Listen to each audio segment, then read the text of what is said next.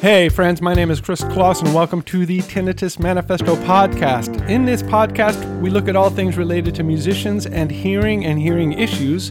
Today, me and my co-host for the show, Nashville audiologist Dr. Rebecca Grome, continue with the physics of sound. We pick up at volume and start to wrestle with how all of the more physical, measurable aspects of sound mix together and how neurology can basically screw the whole thing up. We then get into a little tangent on the benefits of music for the brain. Hope you enjoy the Tinnitus Manifesto, the Physics of Sound, Part 2. We've hit frequency, we've hit harmonics. Yep. Volume.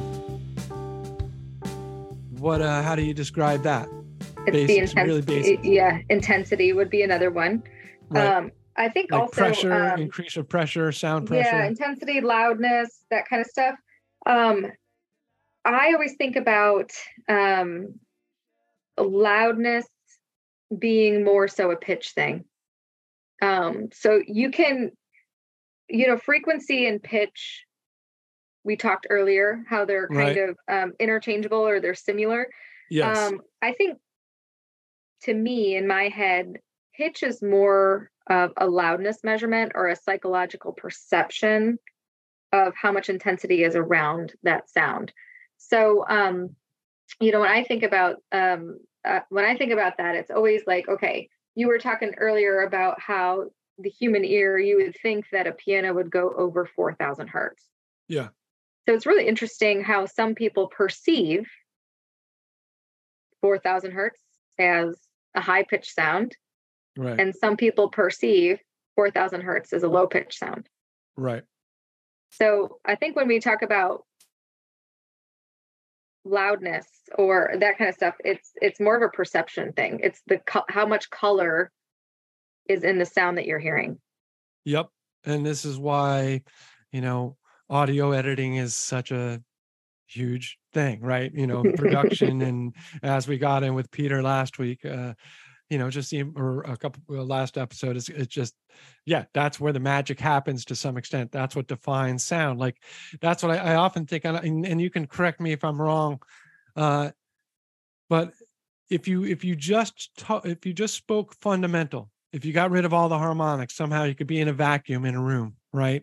And have the fundamental pianos hit a note and then a fundamental guitar hit the same note, same fundamental, and you didn't have any of the harmonics, they would sound remarkably similar, right? They would sound a lot more alike because a piano has different harmonics than a guitar does, right? That's the thing that defines their sound in many ways, right? Correct. And then the intensity of how you hit a piano key is going to be different than the intensity of how you hit a guitar. Attack, as they call it, attack when you're editing, that kind of thing. Yeah. And attack and release of sound and all that kind of stuff, right? Yeah. And this is how, again, envelope filters work. This is how pedal, any effects pedal works. So, a chorus pedal is just moving through frequencies, a boosting of different types of frequencies at different rates to create the sound that they're creating, or crossing them and all that kind of stuff. And one of the things that I found interesting is, part of the pianos, and each individual piano sounds different because they each have different harmonic resonances, right? Correct. Your timbre.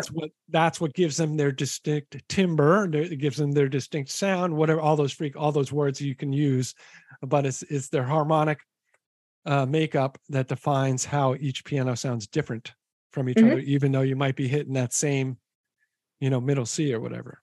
Yeah. And it comes back to, again, that's what happens to us. It's not just objective. It's not just subjective. It's also objective. Correct.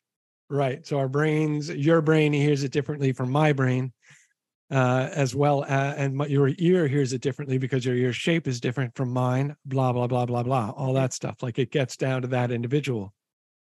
So, yes. And the other thing too, that we need to talk about when it comes to intensity or volume is, we measure sound in decibels. Right. So up until this point, we've been talking about frequency and simple calculations to calculate what frequency you're at. So if you go up an octave, you double your frequency. Now that we're talking about loudness, Mm-hmm. it doesn't work like that. It's not a simple Yeah. double calculation. It's more complicated, And more yes, more subjective. well, there's like a mathematical formula that you can use to determine. So if you play a 1000 hertz tone Right. at 30 dB, it's going to be perceptually louder than a 500 hertz tone at 30 dB. Yeah. So Explain why. yes, and that is Well, it's energy, right? It's sort of it's the energy.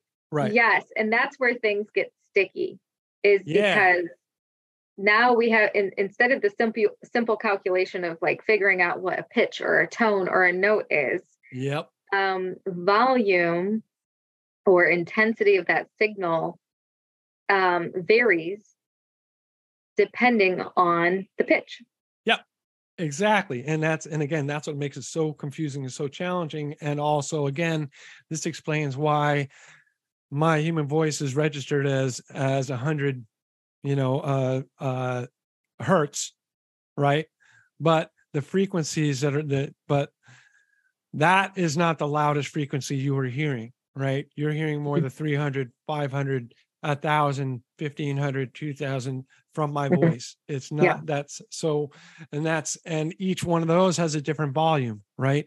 So, and this is what, and we're also sort of explaining if you, and everyone can do this, right? You run any music or any voice or anything through an EQ, you see this is what we're talking about essentially, right? So as you talk, different, frequencies are jumping up at different rates at different times, right? Correct. So you, and again, as an audiologist and trying to get a fit for a hearing aid, fit for an in-ear monitor, has to take all of these things into account for the individual. Correct? Right. Yeah. So musicians, I think by default, think of SPL, dBSPL, sound pressure levels. I have to think in HL, which is, your hearing level, essentially. Which is half, essentially, right? It depends. It depends on the frequency. So, for example, a 250 hertz tone, right? To make that 0 HL on my chart, it's 27 dBSPL. Okay. Now, a 1000 hertz tone to be 0 on my HL chart is 7.5. So you see, each frequency has its, musicians are thinking in SPL, right? And I'm thinking in a different, different metrics, essentially. Does that make sense? Yeah, and so explain why. And again, this, a lot of what we've been talking about sort of explains why. But if you can sum it up, like why you are having to do it that way compared to why we are in this separate world as far as those terms are concerned. Well, we have to think about sound from a true intensity level mathematically versus what the human ear is doing. Right. And those just don't match up. Because of resonance, because of anatomy, because of perception. Mm-hmm. Yeah. Mm-hmm. Yeah. So it's more accurate, obviously. Your approach is more refined, at least for when it comes to individuals, applying to individuals and their hearing. Correct. And then would you say like the treatment? I guess it would be more of a treatment conversation. There you go. So SPL might be more general public. Yes. When you're out and about and you do a sound level reading. So I say, hey, go out and this is where I think this conversation needs to happen. So someone wants to start a hearing conservation program, or we see the beginning stages of a noise notch at 4,000 hertz. And I'm like, you know what? What's your noise levels look like? What's your feed in your in-ear? I mean, any patient of mine who has come to see me and had this conversation, this is what I ask them. What are you listening to? How many minutes or how many hours is your set? What type of set do you play? Right. I need to know all of these things because I want them to get an SPL reading. I want to know, without anything in your ears, right, how much noise are you exposed to? I want to know how much your peak is, what's your highest SPL reading. Right. I want to know what your average SPL reading is. Yeah. Based on your show. Yep. Now, in the human ear, we're not going to just pull away. If their peak is 105, right, we're not going to just pull away 105 dB SPL away from them. Right. We are bringing them down and making judgments for what is an acceptable amount of dB perception. So if someone comes in and they have let's say they have a 60 dB HL noise notch at 4K. We're not adding in 60 dB of HL at 4K for them to perceive that or to make the sound more normal. Right. And again, it's the mathematical formula that you kind of have to approach. And that's where you're getting your half gain rule. You're thinking of amplification. The half gain rule. Right. The half gain rule. So if someone comes in and they are like, hey, my mix doesn't sound right, my vocals don't sound right in my feed, I say, okay, we're not going to EQ this to 0. We're going to do a half gain rule. Right. So if you have 40 dB loss at a frequency, you're going to add in 20 dB of gain. There it is. That's what I was, and that's sort of a rough translation, trying to apply more to speaking to you, from the audiologist's perspective, right? Yeah. We're talking about SPL is a external reading versus HL is an internal human ear perception and how we apply treatment. Okay. You actually had mentioned one of the episodes, downloading that Decibel, the app. Go ahead and mention it again, just for the heck of it, because it is helpful. Yeah. So, I mean, if you're going to talk about like hearing conservation and noise measurements and whatnot, right. What's that app? NIOSH. NIOSH is the National Institute of Occupational Safety and Health. They're the conservative group that does all of the research for appropriate listening levels. They do have a dB reader. Yeah. That you can download on your phone. I would recommend any musician getting it. It's just a free app. You can use it. It is a free app. And it's fun to play with. And the NIOSH one is the conservative one. So for NIOSH, you start at 80 dB for 8 hours. And for every 3 dB you go up, you cut your time in half.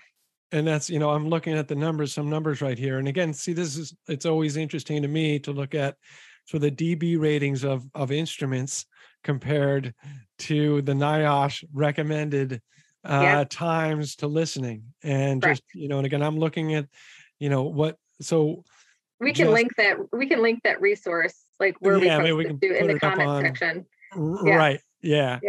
It's just, but again, it's interesting. 60 dBs is roughly conversation level, like for 60, speaking. 65. Yep. Mm-hmm. 65. And again, it varies, it's still more complicated for you as an audiologist if you were trying to adjust someone's hearing at 60 dB, right? We're going back to the half rule, and that stuff, same thing.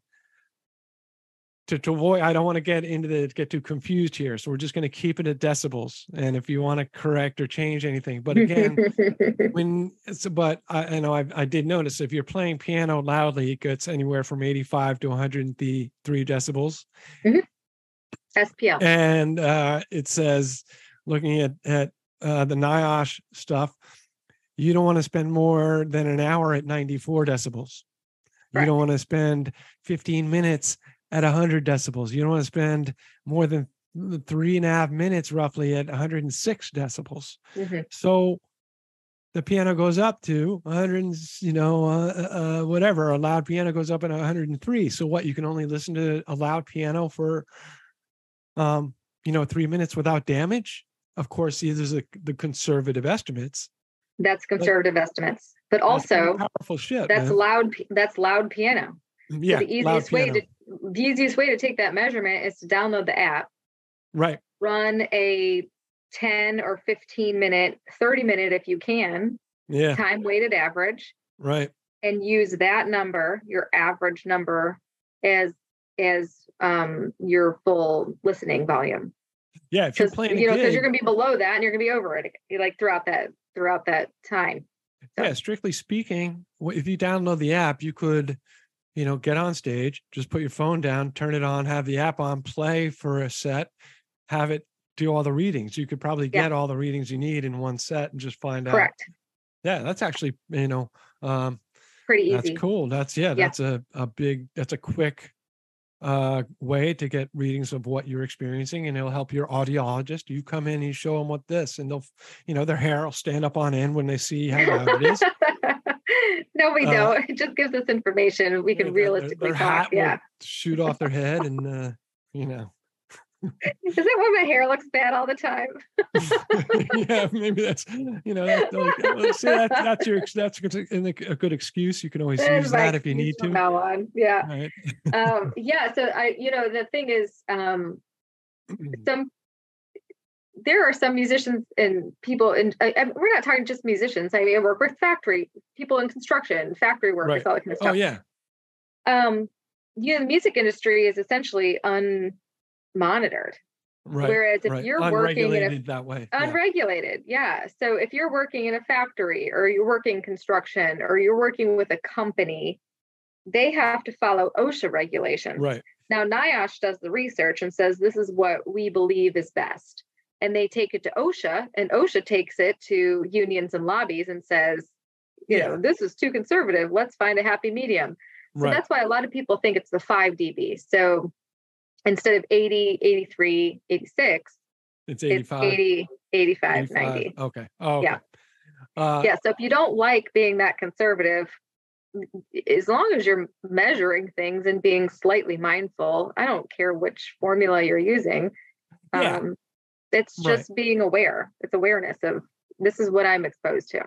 Yeah. And this is what we're, ultimately trying to do in this podcast, in this whole project. It is set back to saving that 1 billion cochlear hairs, and just information. Knowledge is power, So, so again, back to the combination. You have the combination of harmonics, volume, pitch. They change each other. You can't just look at one independently, right? They all change each other. They affect each other. Correct. As an audiologist, again, is there anything more to your formula when you're trying to take into account speech as well as music? Or maybe another question might be, how do you alter that formula relative to speech and music?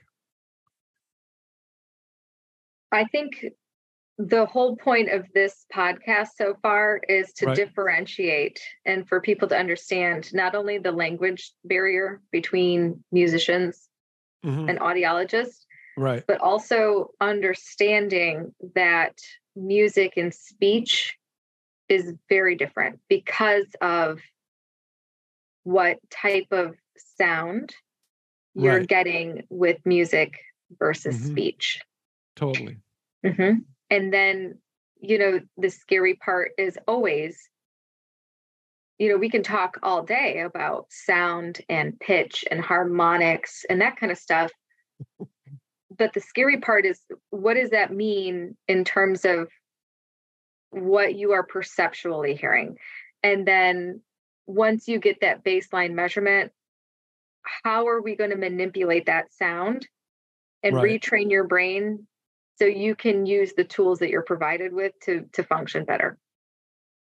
Yeah. And again, we've been trying to avoid the neurology part of this, but, and of course it's impossible essentially to not incorporate that to some extent. We've done quite a good job so far, for this episode. And I want listeners to know that we are actively avoiding that in this particular episode. We're trying to just get, the basics of the physics of sound. It's very easy to fall into that rabbit hole, right? Of perception and all that kind of thing. And again, it's almost impossible to avoid, because you as an audiologist needs to define, you need to define the difference between music and hearing, and how for musicians, we, like I said, we're not seeing it that way.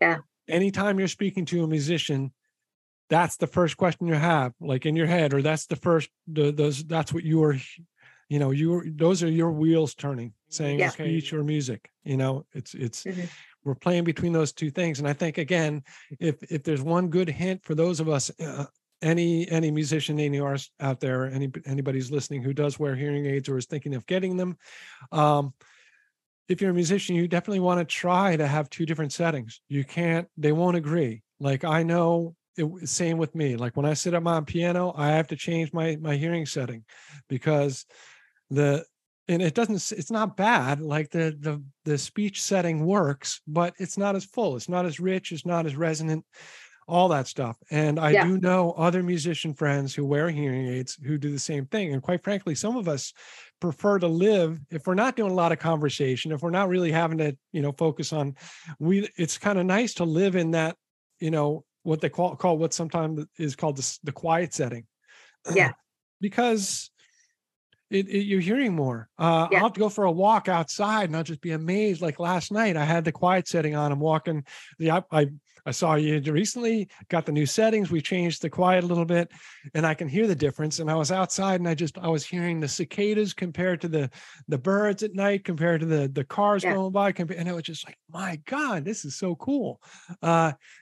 And a lot of that is these upper frequencies, which is something that, have the new setup I have has added so much more richness that way. I think it's, I'm sure you can agree. I think a lot of it is a control thing too, right? Because when you lose control over something, obviously it causes anxiety, and it causes a sense of a loss of self. Yes. And so when we talk about hearing loss and noise exposure and potentially treating that or overcoming it, right, initially you lose a sense of self because you don't understand where your reference point is anymore. So again, we don't want to get into neurology, but your reference point is in your head. And that reference point has changed slowly over time. And now all of a sudden we're digitally changing things that you're not in control of. How many times have you come into my office and you're like, can you please turn off the compression? And I'm like, no, I can't. That's what I call the baseline for me. Like, I have to reestablish, and again, this is my own language. I don't know, I think probably your terminology is more correct. You didn't call it the baseline. You called it just, what did you just refer to it as? This, reference? Your point of reference, right? Yeah. The sound. So the way I hear, like every time I get a new hearing aid, I have to change what I call my hearing baseline, what you're calling the point of reference, right?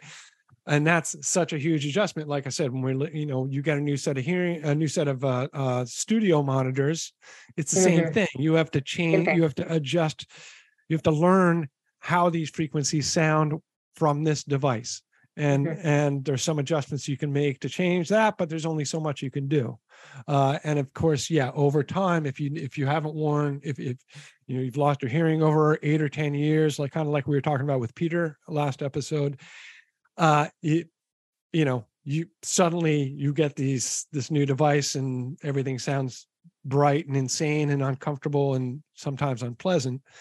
And part of it is you need to adjust to that. There's always a hard adjustment there. That's been the big challenge for me. I'm getting better at it. Now I'm okay. Like, it's happened so many times. It's become a game, like just getting adjusted to the new device, right? Or the new setting. It's become sort of this adventure. How can my brain adjust now? Or what differences am I finding? It's really, and it's, strangely enough, I think it's probably healthy for my brain. I think it's I'm challenging my neuroplasticity every time I'm doing this, right? When I get a new device in, my brain is having to evolve. And when I play the piano, I'm trying to bend my hearing towards this new setup. And it's a learning experience. It's stimulating though. It feels kind of cool, Yeah. I think when we get to like kind of the neuroscience side of this, Right. I think it'll be really good for us to talk about cognitive therapy and how sound and music is becoming the gold standard for cognitive therapy. And Yeah. so, that definitely should be appealing to musicians who find themselves potentially, if they have severe noise induced hearing loss, or they're Right. struggling with background noise, or they have their extended high frequencies gone.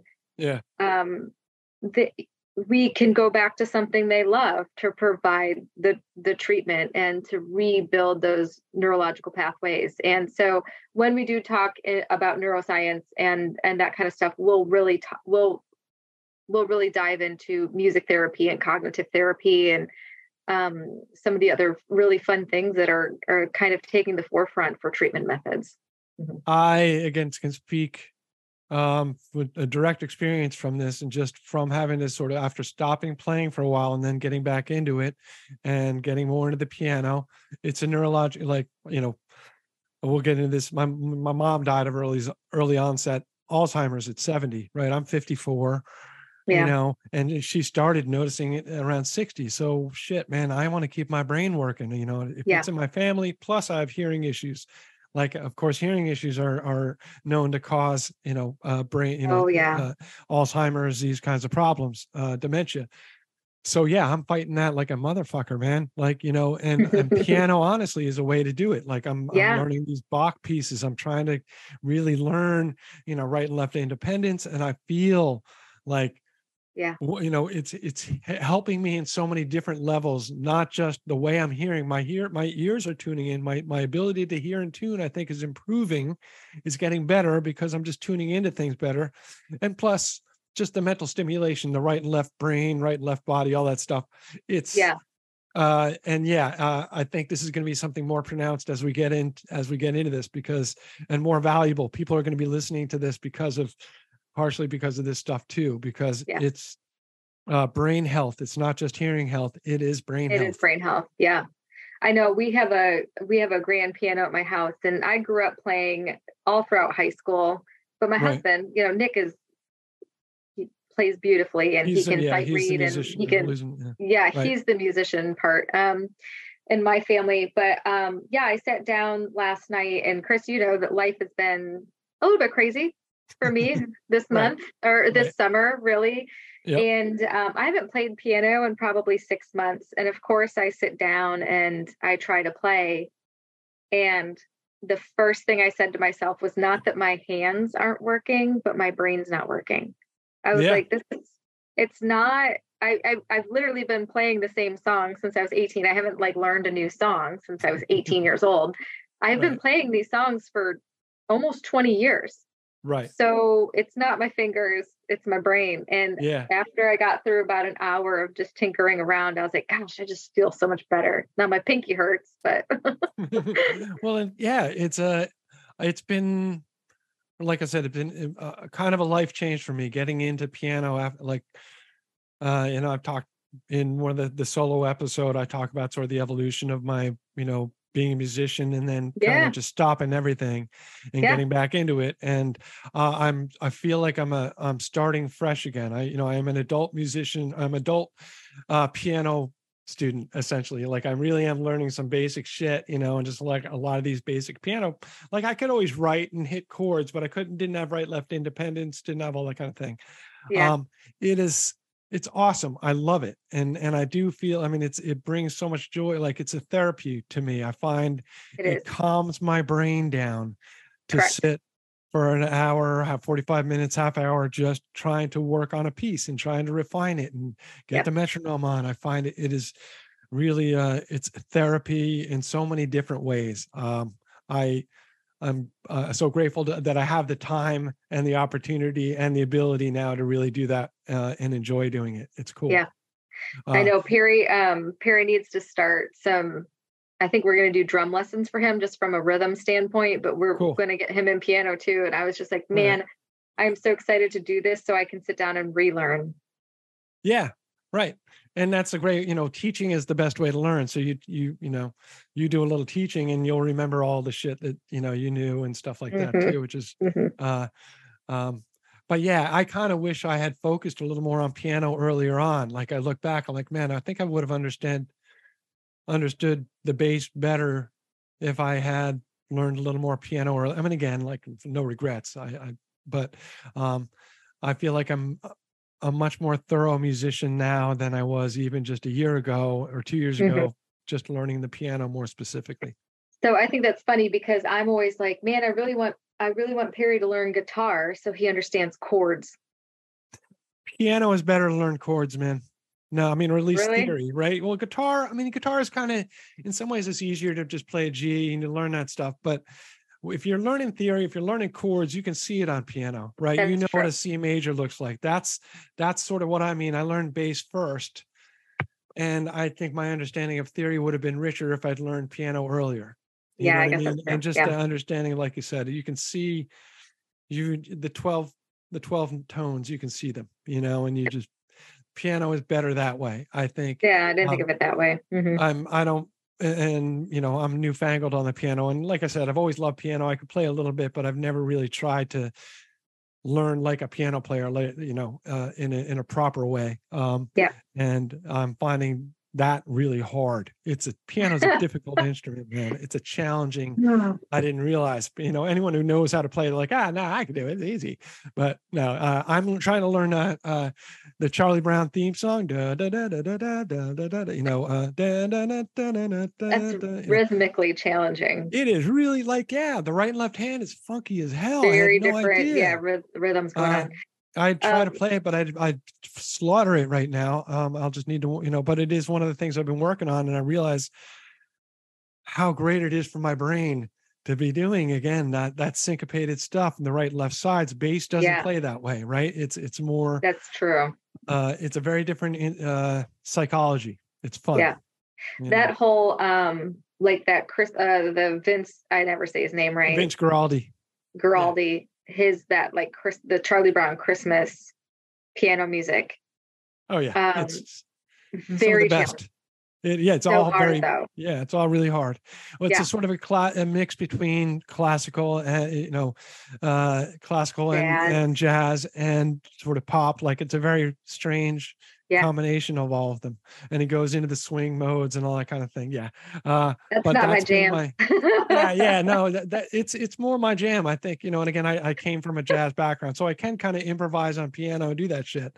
My goal for Christmas is to be able to play through, at least one or two of those songs. So it's August. I'm starting now. Is it Scott Joplin that did all the ragtime stuff? Yeah, Scott Joplin. Yeah. Right. Oh my gosh. I just remember trying to learn one of those stupid ragtime songs. And I was like, you know what?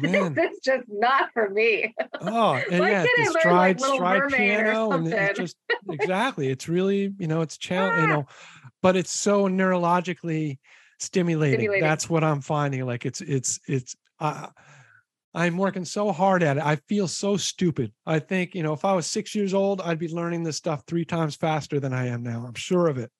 My brain, true. I'm just old and my brain is I have to forget more. It's because you can't hear 1300 hertz. That's why. Well, yeah, no, it's not that. It's because I have too much shit in my head already. I got to unlearn shit. Like, my brain, I've trained my brain to play a certain way, play bass a certain way. So I have to teach my fingers to do totally different things. And it's really neurologically fun. It's I'm enjoying it. It's good for you. It's better than cardio. I'll tell you what. Well, I'll do that too. So this seems like a good place to end part 2 of the physics of sound. It's basic anatomy for the next couple of episodes, the outer ear, the middle ear, and the inner ear, and we'll be looking at them through the lens of the musician and the audiologist. The website will be up this week at thetinnitusmanifesto.com. You can reach us there, or you can find us on the social medias, Facebook, YouTube, and eventually some other stuff too. If you have any questions, comments, or ideas, you can reach me at chris@thetinnitusmanifesto.com. Thanks, y'all, and do not burn those cochlear hairs. Don't burn the hives. Don't burn the hives. Don't burn the hives. Don't burn the hives.